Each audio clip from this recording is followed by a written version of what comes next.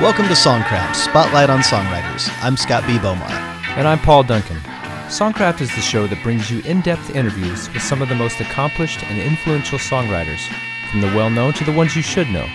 On each episode, we feature a different writer sharing his or her insights into the creative process, their approach to the craft, their influences, and the stories behind the songs, from the hits to some of the lesser-known deep cuts. We'd love to hear from you, so let us know what you think by sharing your thoughts with us at songcraftshow.com. You're listening to 2 in the Morning, as recorded by a studio group dubbed Spooner's Crowd at Fame Studios in Muscle Shoals, Alabama, and released by Chess Records' Cadet imprint in 1966. Produced by Rick Hall, the record was written and performed by studio musicians Junior Lowe, Roger Hawkins, and today's guest on Songcraft, Spooner Oldham. Legendary keyboardist Spooner Oldham was inducted into the Rock and Roll Hall of Fame for his work as a sideman on classic Muscle Shoals recordings, including Mustang Sally, When a Man Loves a Woman, and Aretha Franklin's I Never Loved a Man the Way I Love You.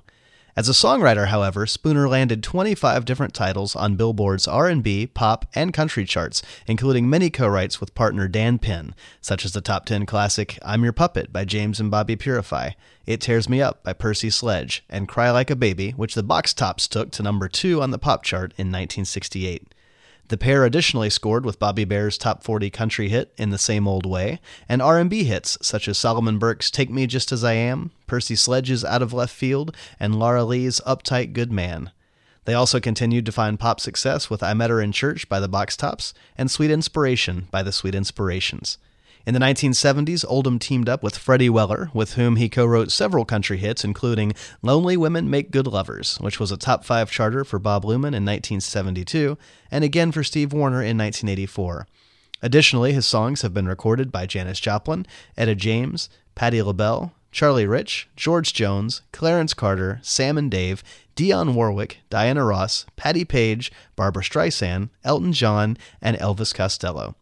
Just to let you know, due to some bad weather and some technical difficulties, unfortunately, we've got a little bit more noise on Spooner's call line than we'd like to. So you're going to hear some buzzes and some clicks and pops. But we're cool with it, and Spooner's cool with it, and we know you want to hear from him. So we're going to move ahead and start the show. Spooner, welcome to Songcraft. Well, nice to be here, yeah. Well, you started life as Dewey Lyndon Oldham in Center Star, Alabama. How did you get the name Spooner?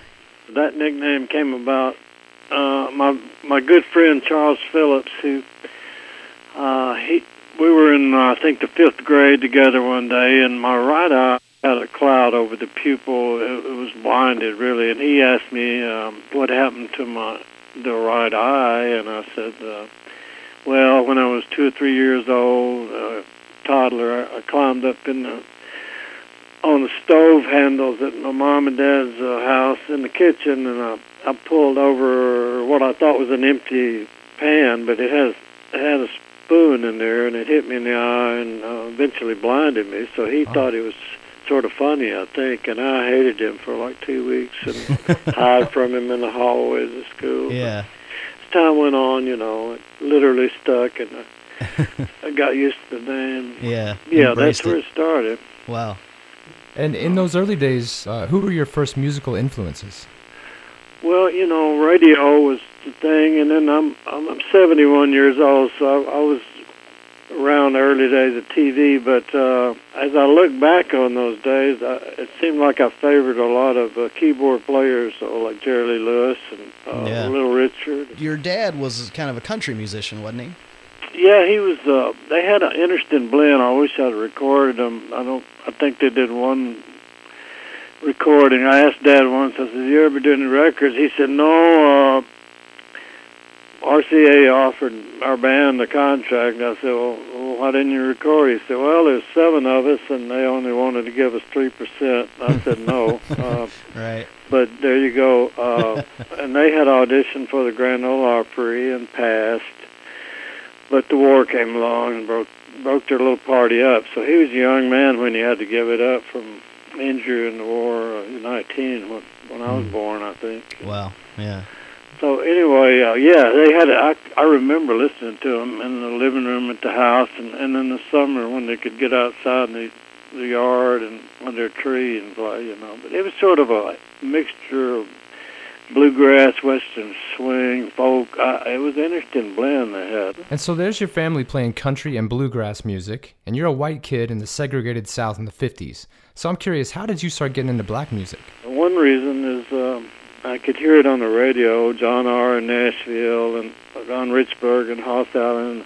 Sure, the famous DJs from WLAC that broadcast there out of Nashville, yeah. But there was something different about it that attracted me. And then I met Dan Penn, he was a big rhythm and blues fan. And then I was listening to Stax Records out of Memphis. Of course, we were sort of starting up thing down here in Alabama also. But right. I was liking what I was hearing, and a lot of black artists were playing with white musicians. I knew that, so I knew that didn't make any difference. Well, I understand that the whole Muscle Shoals area music scene really kind of began to coalesce in a makeshift studio above the city drugstore there in Florence, Alabama, in late 50s, early 60s. Tell us a little bit about how you started hanging out with those guys and some of the people you were meeting there, and how that scene kind of began to form, and what that meant for your own development as a musician and songwriter. When I first went in there, it was already, you walk up the stairs, and downstairs is a drugstore, and Tom Stafford, I think he rented upstairs for like $30 a month from his dad, who was a pharmacist downstairs in the drugstore. But we go up the stairs, and Tom had a upright acoustic piano against the wall, and it was like a little recording studio. I mean, it was very basic, but it was the first time as a teenager I'd seen something that looked like a studio. And, right. And I think Billy Sherrill, he was mixing a little bit, and then Rick Hall was in and out of there. He wanted to be an engineer and was learning to mix. So, and then David Briggs, another keyboard player friend, right, and Peanut Montgomery, who played a lot of guitar. And then there was Jerry Kerrigan, a drummer. He was up there, and then Norbert Putnam was around there. So it was an interesting kind of, a lot of musicians and songwriters who, for the most part, were wannabes at that point. Right. Very little was going on, but everybody was able to communicate the dream, Yeah. Was that where you first kind of got to know Dan Penn? Yeah, he came up one day from Vernon, Alabama, his hometown. And then he came back again soon afterwards, and we got together and attempted to write. Neither one of us can remember. We wrote 2 or 3 songs, but I don't think we captured them or know what we did. But we got the inkling that the chemistry that we liked, the idea of writing. And Dan Penn, at that point, oddly enough, had written a song that was sort of a hit called "Is the Bluebird Blue" by Conway Twitty. Yeah. So he was like 17, and I thought, well, that's very interesting. He's young and already writing songs. So we just sort of kept that up for a long time. Yeah. Well, I know that you had mentioned, Billy Sherrill was around in those days, who went on, of course, to become a hugely successful producer in Nashville, like George Jones and Tammy Wynette and that whole crew. And then, of course, Rick Hall, who you mentioned, was hanging out there. But Rick, from what I understand, kind of broke off from that situation and went and set up his own studio and recorded Arthur Alexander's "You Better Move On," which became a big hit and kind of really got things going for Rick Hall. Now, you played on that record, right? Yeah, that was one of my, I think that was the first time I had what we call overdub. I overdubbed the Hammond organ with the background singers. We shared one microphone. Wow. And I played really soft because I thought, well, best thing I can do in this situation is play for the singers, give them a little mood. Right. So I can barely hear it myself when I listen, but I think it just was a mood thing. And, so that was my first overdub experience, and then oddly enough, the next record that Rick Hall recorded that was a hit, I think, was "Steal Away" with Jimmy Hughes, and I did the same thing there, overdubbed organ. But he had this what I call a first-generation house band there, David Briggs, Norbert Putnam, Jerry Kerrigan, Yeah. Well, I know once those guys kind of took off and most of them headed to Nashville, that Rick sort of recruited a second generation of musicians with Jimmy Johnson and Roger Hawkins and Junior Lowe, David Hood, yourself. And it seems like in that era that you and Dan really had a great opportunity to experiment with, working on demos in the studio after hours. And I want to hear one of those demos, which is the recording you guys did of Uptight Good Woman, which of course is a song that you wrote with Dan and on which he sings the lead vocals. I want a good woman,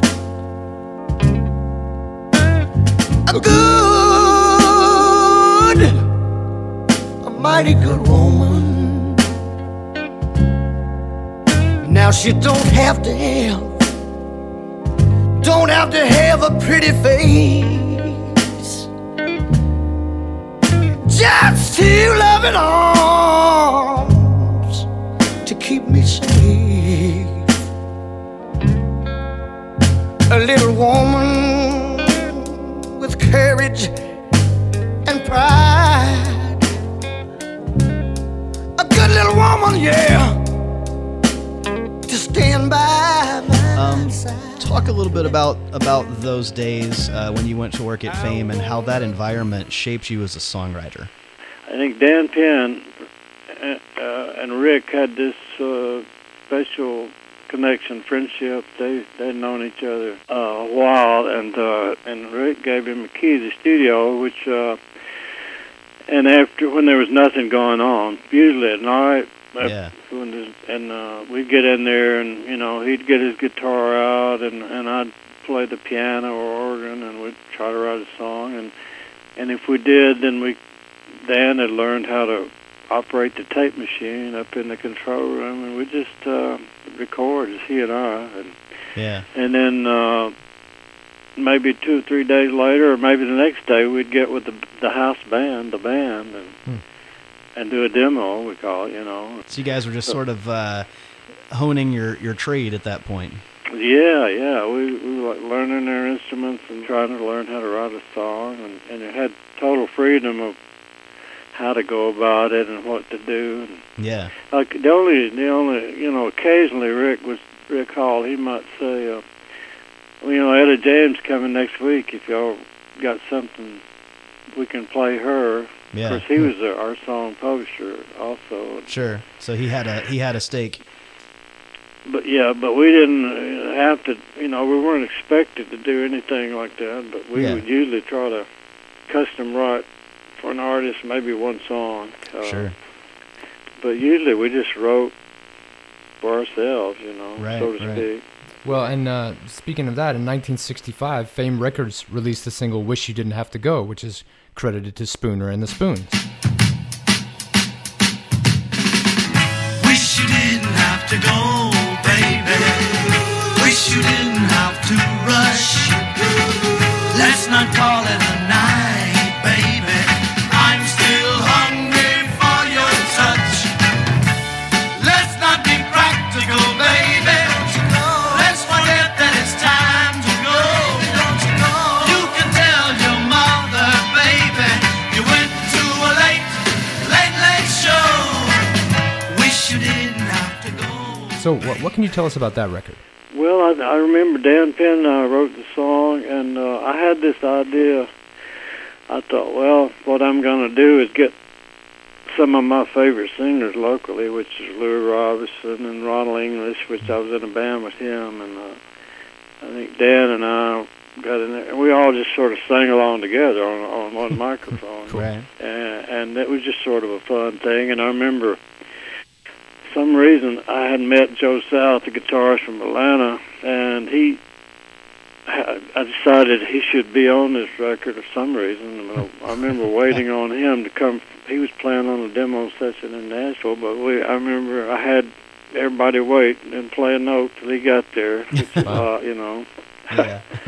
Well, and you guys had that song, but the first charting single that you and Dan wrote together was "Let's Do It Over," which Joe Simon took to number 13 in the R&B charts for VJ Records in 1965.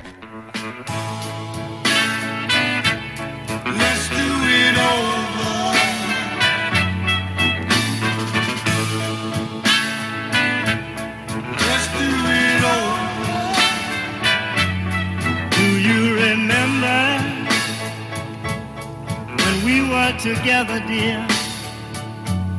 Darling, the many nights I held you tight, dear, as the world stood still. I couldn't get my heart full of your precious love. Yeah, that was a good moment for us, or me, especially as a songwriter, because I thought, well, finally we're getting something people are buying and listening to, and soon there'll be money in the bank. Well, that was my sort of introduction in the music business. What happened is, yes, VJ Records had that, and they were running full-page ads once a month on Billboard magazine, and Right. It's expensive to do that. Well, Joe Simon's Let's Get Record was peaking on the charts, and they went bankrupt. Oh, jeez. So that was my introduction. I didn't get any record sales monies, mechanicals they call it. But Right. of course, I did get some radio airplay money, so it was all okay. I didn't get bitter, and I just kept trucking. They must have had some big parties, I guess. Well, in that record, Let's Do It Over, I believe was produced by Rick at Fame Studios there, but it was really Rick's role in leasing another record to the Atlantic label that opened the doors to so many great Atlantic soul artists coming down to record in Muscle Shoals. And of course, I'm talking about When a Man Loves a Woman, which opens with your very distinctive Farfisa organ.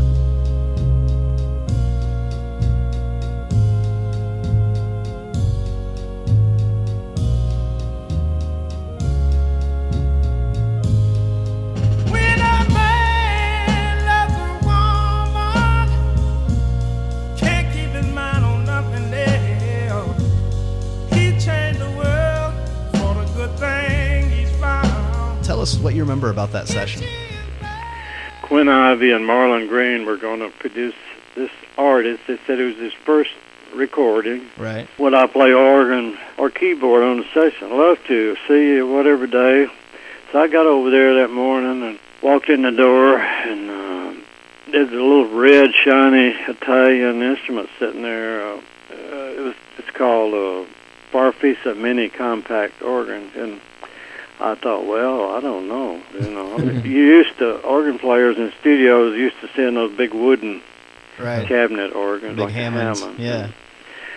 So I plugged in powered up the pretty big Ampeg amplifier sitting next to me, and then I powered up the little organ. The little red light comes on, and I noticed it's got like two buttons. One is multi-tone booster, I think it said, and so I pressed that button, and it sounded like 1,000 screaming bumblebees. So I thought, Lordy mercy. So I pushed the other button, which is the sound on the record, When a Man Was a Woman.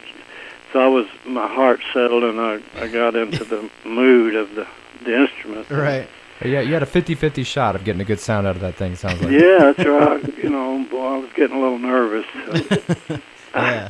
Well, of course, that became a huge, #1 record, and once Jerry Wexler at Atlantic Records caught on to the players in Northwest Alabama, he used you guys on a bunch of classic records. And I want to just hear some snippets from just a handful of your iconic sessions. You've been running all over town now. Oh, I guess I have to put your flat feet on the ground.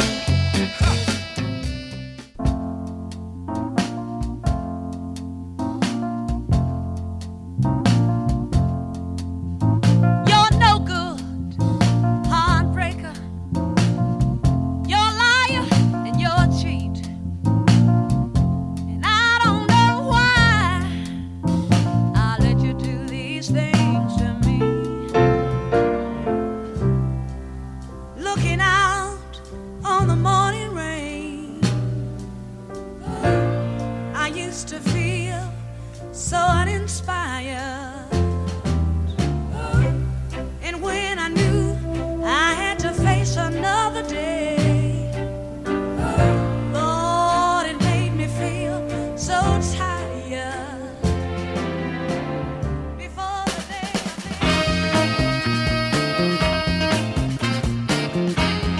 of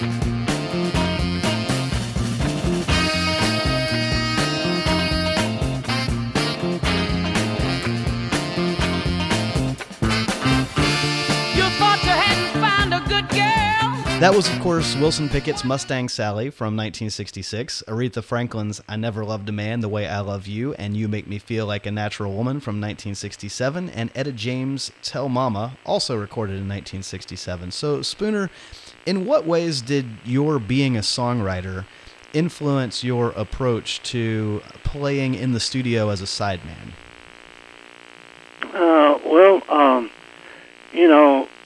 Like an artist or singer might do.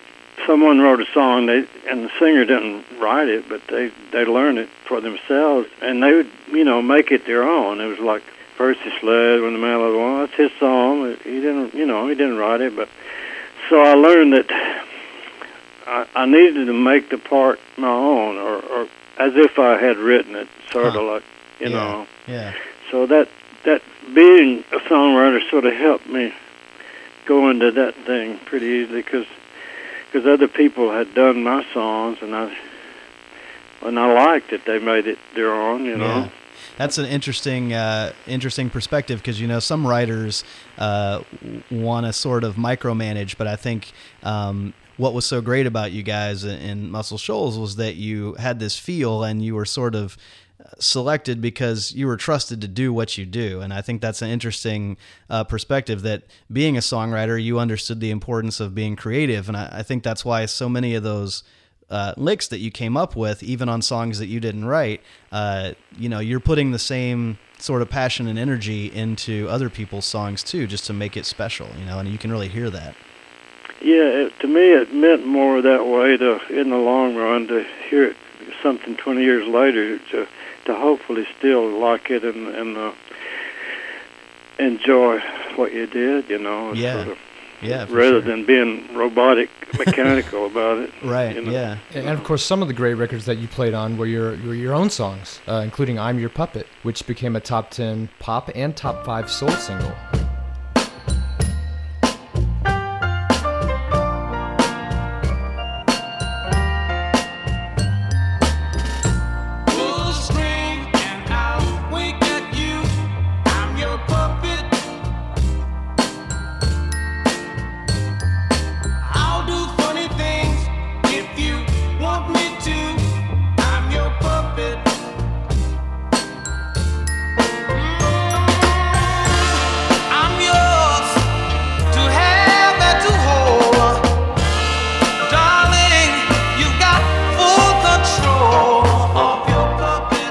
Tell us about writing that song. Dan Penn and I got together one evening, I think, to attempt to write a song, and Dan had just gotten a new guitar, which was a 12-string guitar, and I'm sitting there at the baby grand piano, I think it was, and he's over there across the room tuning this guitar, and as soon as he got it tuned, it takes a minute to tune a 12-string, because you got 12 strings, and yeah.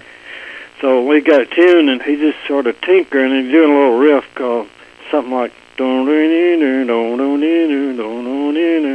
and I just started sitting over there after a minute listening to that, and I started layering some chords on top of it, like dum dum dum dum. Yeah. So we had this little carnival-y thing going, and that's what it sounded like to me, and somehow. I still don't know how the "I'm Your Puppet" idea came out of those little riffs. Yeah. And I don't know who said puppet first. I don't, but I learned a long time ago to quit trying to remember all that stuff. Right. Well, in that same era that "I'm Your Puppet" was a hit, of course, you and Dan had success with Solomon Burke's "Take Me Just As I Am," Percy Sledge's "It Tears Me Up," which was a top 20 pop hit and a top 10 R&B hit. I see you walk I see you talk to him. It turns me up. It turns me up. And start my eyes to crying. Oh, I can't stop crying. The songs that you and Dan wrote in that era are deceptively simple, but they're also richly soulful. Thanks. And that's a hard thing to pull off, And I'm wondering what your thoughts are on what it was about your partnership with Dan that made the two of you such good collaborators? Well, I don't know. We just sort of work well off each other, I guess you'd say. You know, it's like sometimes I'd come in with the title or an idea. Sometimes he would. Sometimes I'd have a melody. Sometimes he would. So it was just the ability to play off each other or hear something we like and go with it. You know, I'm in. You know, Yeah. Let's write this thing. And Did you guys typically kind of hunker down and focus in and finish songs quickly, or did you kind of just play with them over time, or how did that typically work? one thing I learned or liked about writing with Dan Penn, which is a little different than other people I've written with, pretty much if we had an idea or beginning of a song, I could count on leaving wherever I was with a song, Huh. you know. And I don't always do that. And that's a good thing. He was motivated that way, and he helped me get motivated that way, you know. Yeah. We start something, let's finish it. Yeah. That kind of attitude. It's cool. So, and he'd usually write it down, pen or pencil on a pad, and one line at a time. You know, we wouldn't move forward till that line was captured. Oh, wow. You know, Interesting. Pretty Yeah. interesting. Yeah. Well, in this era, when you guys were having so much success with soul music, you also had a top 40 country single with Bobby Bare called In the Same Old Way.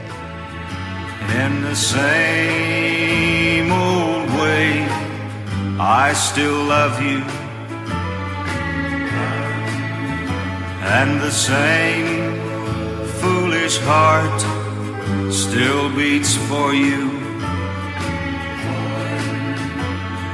Nothing's changed about me since you walked out that day, and I still love you in the same old way. Now, were you and Dan intentionally trying to get your songs cut up in Nashville in those days, or how did that come about? That's a good question. I don't think we were targeting Nashville with our song necessarily, but there's always been some kind of little connection with Alabama and Tennessee, and also Sure. Memphis and New Orleans. Southern thing, you know, I think. Yeah. I think Rick Hall may have known Chet Atkins a bit, and Yeah, and Chet produced it, right? something like that, and Yeah. just played somebody's song, and they, you know, hey, we'll do that with Bobby Bare if he likes it, kind of thing. Now, I understand that you left the Muscle Shoals area and relocated to Memphis in the late 1960s, where you joined up with Chips Moman and got back together with Dan Penn, who had already moved there to work with Chips. So what prompted you to leave Fame? Well, it wasn't that anything got me to leave Fame. I think I was missing riding with Dan for one thing. Yeah. Yeah. And but he and Chips wrote a couple of great songs that first year. They opened the studios, "Dark in the Street" and "Do Right Woman." Yeah. Classics. You know, but anyway, so Chips one day, I was in New York on an Aretha Franklin recording session, and we took a break, and he was playing guitar, and I'm playing organ or piano with Aretha, doing the other keyboard, and so Chip says to me, he reached in his pocket, peeled out 5 $100 bills, said, "Why don't you come to Memphis and write with me and Dan?" And that's all it took is an invitation, because mentally I was ready for a change or to move. It wasn't, did anything happen here at Fame and Muscle Shoals? It's just that I'm young and single and Yeah. wanted to change at that time, I think. Sure. And I know it wasn't long after you moved to Memphis that Martin Luther King was assassinated. And, of course, we know how that affected the nation and the whole world. But I'm curious at how that resonated throughout the music business and among the musicians that you knew.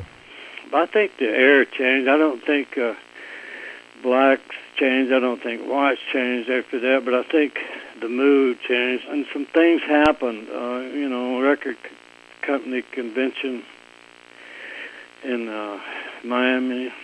Things got a little nasty. Some people got threatened and Street things got threatening tense, right? in the bathrooms, and nobody claimed credit for it. Nobody knew who they were. Yeah.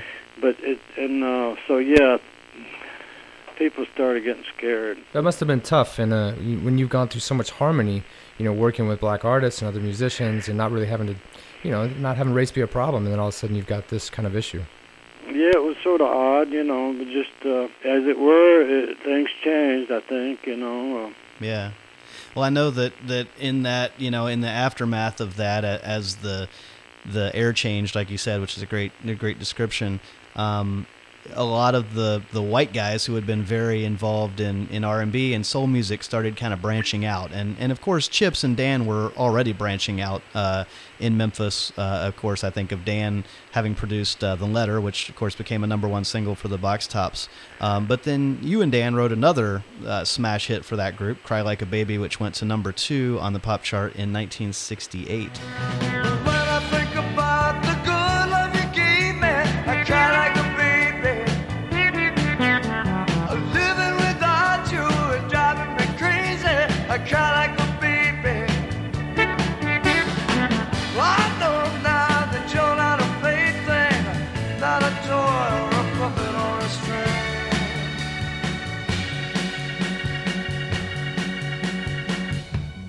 Tell us how you guys wrote that one. Okay, Dan Penn, he called me one day when I was living in Memphis and said, would you help me try to write a song for the Box Tops?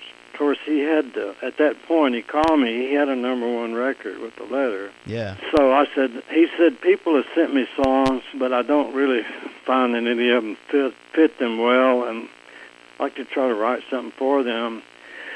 So I said, sure, we'll try. So we wrote one evening at the studio. We each brought our little pieces of paper, our titles, our ideas, maybe 10 each, and they all ended up on the floor in the garbage. we couldn't settle on anything. So Yeah. it was getting early dawn, and we were going to close the studio doors and go home and quit for the day. And so we went across the street, this little place, and ordered some breakfast.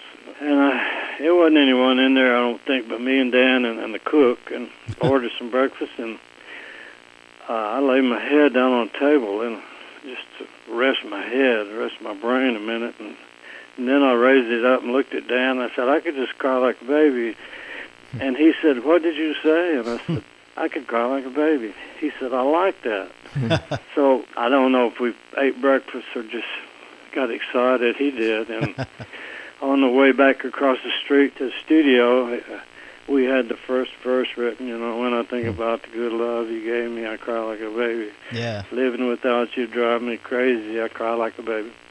Lord knows you're not a plaything, not a toy or a puppet on a string. And then he says, I'll unlock the door. You go out there, crank up the Hammond organ, I'll get my guitar, I'll put a 90-minute quarter-inch tape on the machine. We'll just try to write it, finish it, which we did. And so that was that, you know. Well, it's like you said before, once you started something with Dan, you knew you were going to finish it, right? Yeah. Well, of course, you had another top 40 single on the Box Tops with I Met Her in Church, but you were also still keeping a foot solidly in the R&B world, and I think of the song Sweet Inspiration, which was a pop top 20 and an R&B top 5 in 1968 as recorded by the Sweet Inspirations.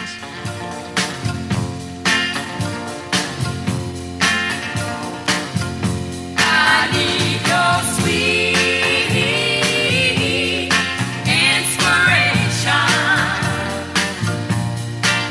I need you here on my mind every hour of the day. Without your sweet inspiration, the lonely hours of the night just don't go my way. And that group, of course, was fronted by Whitney Houston's mother, Cissy, and they backed up Aretha Franklin and Elvis and many others. What I find interesting about that record is you really hear that sort of Chips Moman American Studios production style on that record, which is very different from the Fame sound. And I'm wondering if you can kind of explain the difference as a songwriter and a musician between kind of the Muscle Shoals sound and then the Memphis vibe.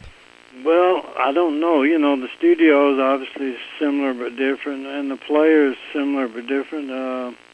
Of course, the players at American Studio, they had come from like Bill Black Combo. They had played on hit records. They had their own sound in a different studio over at High and Royal, and they had done a Beatles tour. Some of them, you know. Yeah, right. With Bill Black. So they were experienced players. Just a little different mood. They had most of them had a lot of nightclub music experience. Sure. So they were just really seasoned. And you know, that may be a little different in the shows. We were pretty much pretty young. Sure. Now, you and Dan wrote another great song called A Woman Left Lonely, which Janis Joplin recorded on the Pearl album, which was released in 1971 after she died. And I'd love to hear the story of that song and that record. Okay, by that time, when Janis did that song, I had gotten married and left Memphis and moved to Los Angeles, and I was on a recording session with, seemed like it may have been Don Everly, I'm not certain, or the Everly brothers, but Paul Rothschild, now deceased, he was the record producer, and after we finished that day, he says to me, Spooner, do you and Dan Penn still write songs together? I said, well, you know, sometimes. Of course, I live here. He lives in Memphis still at that time. But, and I've got one verse of a song that he and I have written. There, we didn't finish this song. That's an odd thing. Yeah. But for whatever reason, we had one verse and that was it. So I sat at the piano and played him sang one verse. He says, I'm going to produce Janis Joplin's next album. And he said, well, y'all finish that song, and I feel like we'll do that with Janis Joplin. Wow. So that was motivating for me to get on the plane soon. I bet. Called Dan and told him he's all into it. So I went back to Memphis. We finished writing the song, went back to Los Angeles with the tape and played it to them, and they did it, you know. Wow. And I got to meet her in the process, and I think I met her a day or two before she died. Wow. You know. Huh.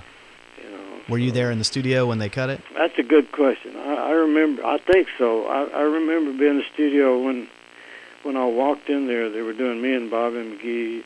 Wow. And she was playing acoustic guitar and singing, and I remember Paul Rothschild, an engineer, asked me to come on up there, sit at the control board with them. And so they did a take of it, and he says to me, I think I'll get a session player to do her guitar part. And I said, none of my business, but I wish you'd leave it alone. It's pretty funky, but it's good. But I'm sure, I remember hearing it, my song in the studio, and meeting those guys.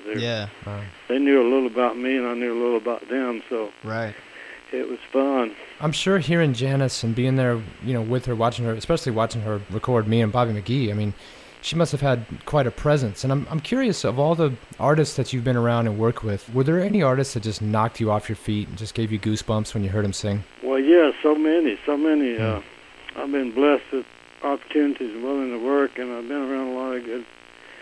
About all of them that I've toured with blew me away, like J.J. Cale and Linda Ronstadt and Joe Cocker. I've never recorded with him, but he was interesting to work with. And then Richard Betts, Aretha Franklin, of course. First time I heard her open her mouth and play a note blew me away. Yeah. You know. Well, after, you know, working behind the scenes as a songwriter and a backing musician for so many years, you released your first LP in 1972, which was called Potluck. And I want to hear a little bit of a song that you and Dan wrote on that album called Julie Brown's Forest.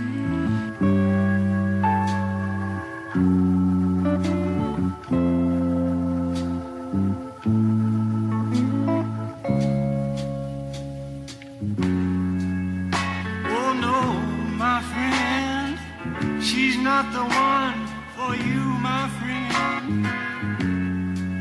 You'd better get away. You'd better stay away from Julie. Don't go walking in Julie Brown's forest, 'cause you can't see the forest for Now, that record reminds me of kind of like what Robbie Robertson and Levon Helm were doing in the band, and it Well, has good. I like that band thing. Yeah. It has echoes of your R&B roots, but it's also kind of moving in that rootsy band kind of direction. And I'm wondering, were you kind of in search of new sounds at that point in your career in the early 70s? Yeah, well, see, I had moved to Los Angeles and just gotten with another studio band, which included Emory Gordy Jr., bass player. He and Patty Loveless married, and he produced her records. And the drummer was Dennis St. John. He came from Atlanta, out of Roy Orbison's band. And Richard Bennett was a teenage guitarist from Los Angeles. And we were all young and, into trying, experimenting or whatever. But that album you mentioned, Potluck's the only one I've done, and there's going to be a reissue in June or July 2015. Oh, cool. Of Light in the Attic record company, which does a lot of reissues. Sure. After 40 years, it's coming out again. It's coming back. Well, in the 70s, you hooked up with Freddie Weller, who, of course, had been a member of Paul Revere and the Raiders before scoring his first major solo hit with Games People Play. But you and Freddie teamed up to write Another Night of Love, which became a top 5 country hit in 1971, and you wrote other Freddie Weller hits with him, including Roadmaster and She Loves Me Right Out of My Mind and Love Got in the Way.